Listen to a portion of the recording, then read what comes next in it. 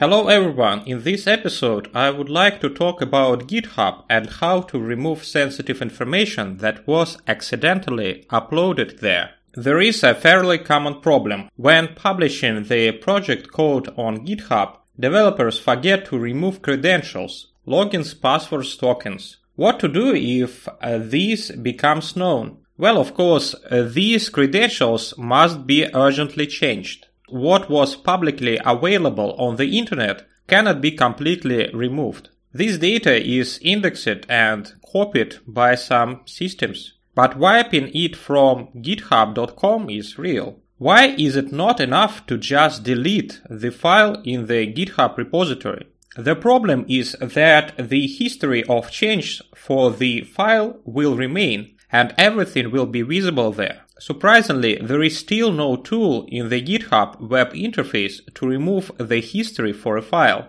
You have to use third-party utilities. One of them is Git Filter Repo. First, you need to install this utility.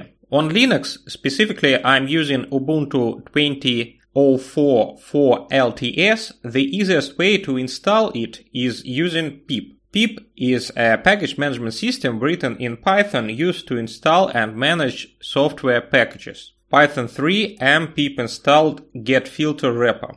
Also, you will have to get the token from github.com settings tokens, because git push no longer accepts password authentication. Next, in the script below, set username, repository, path to delete, and execute it.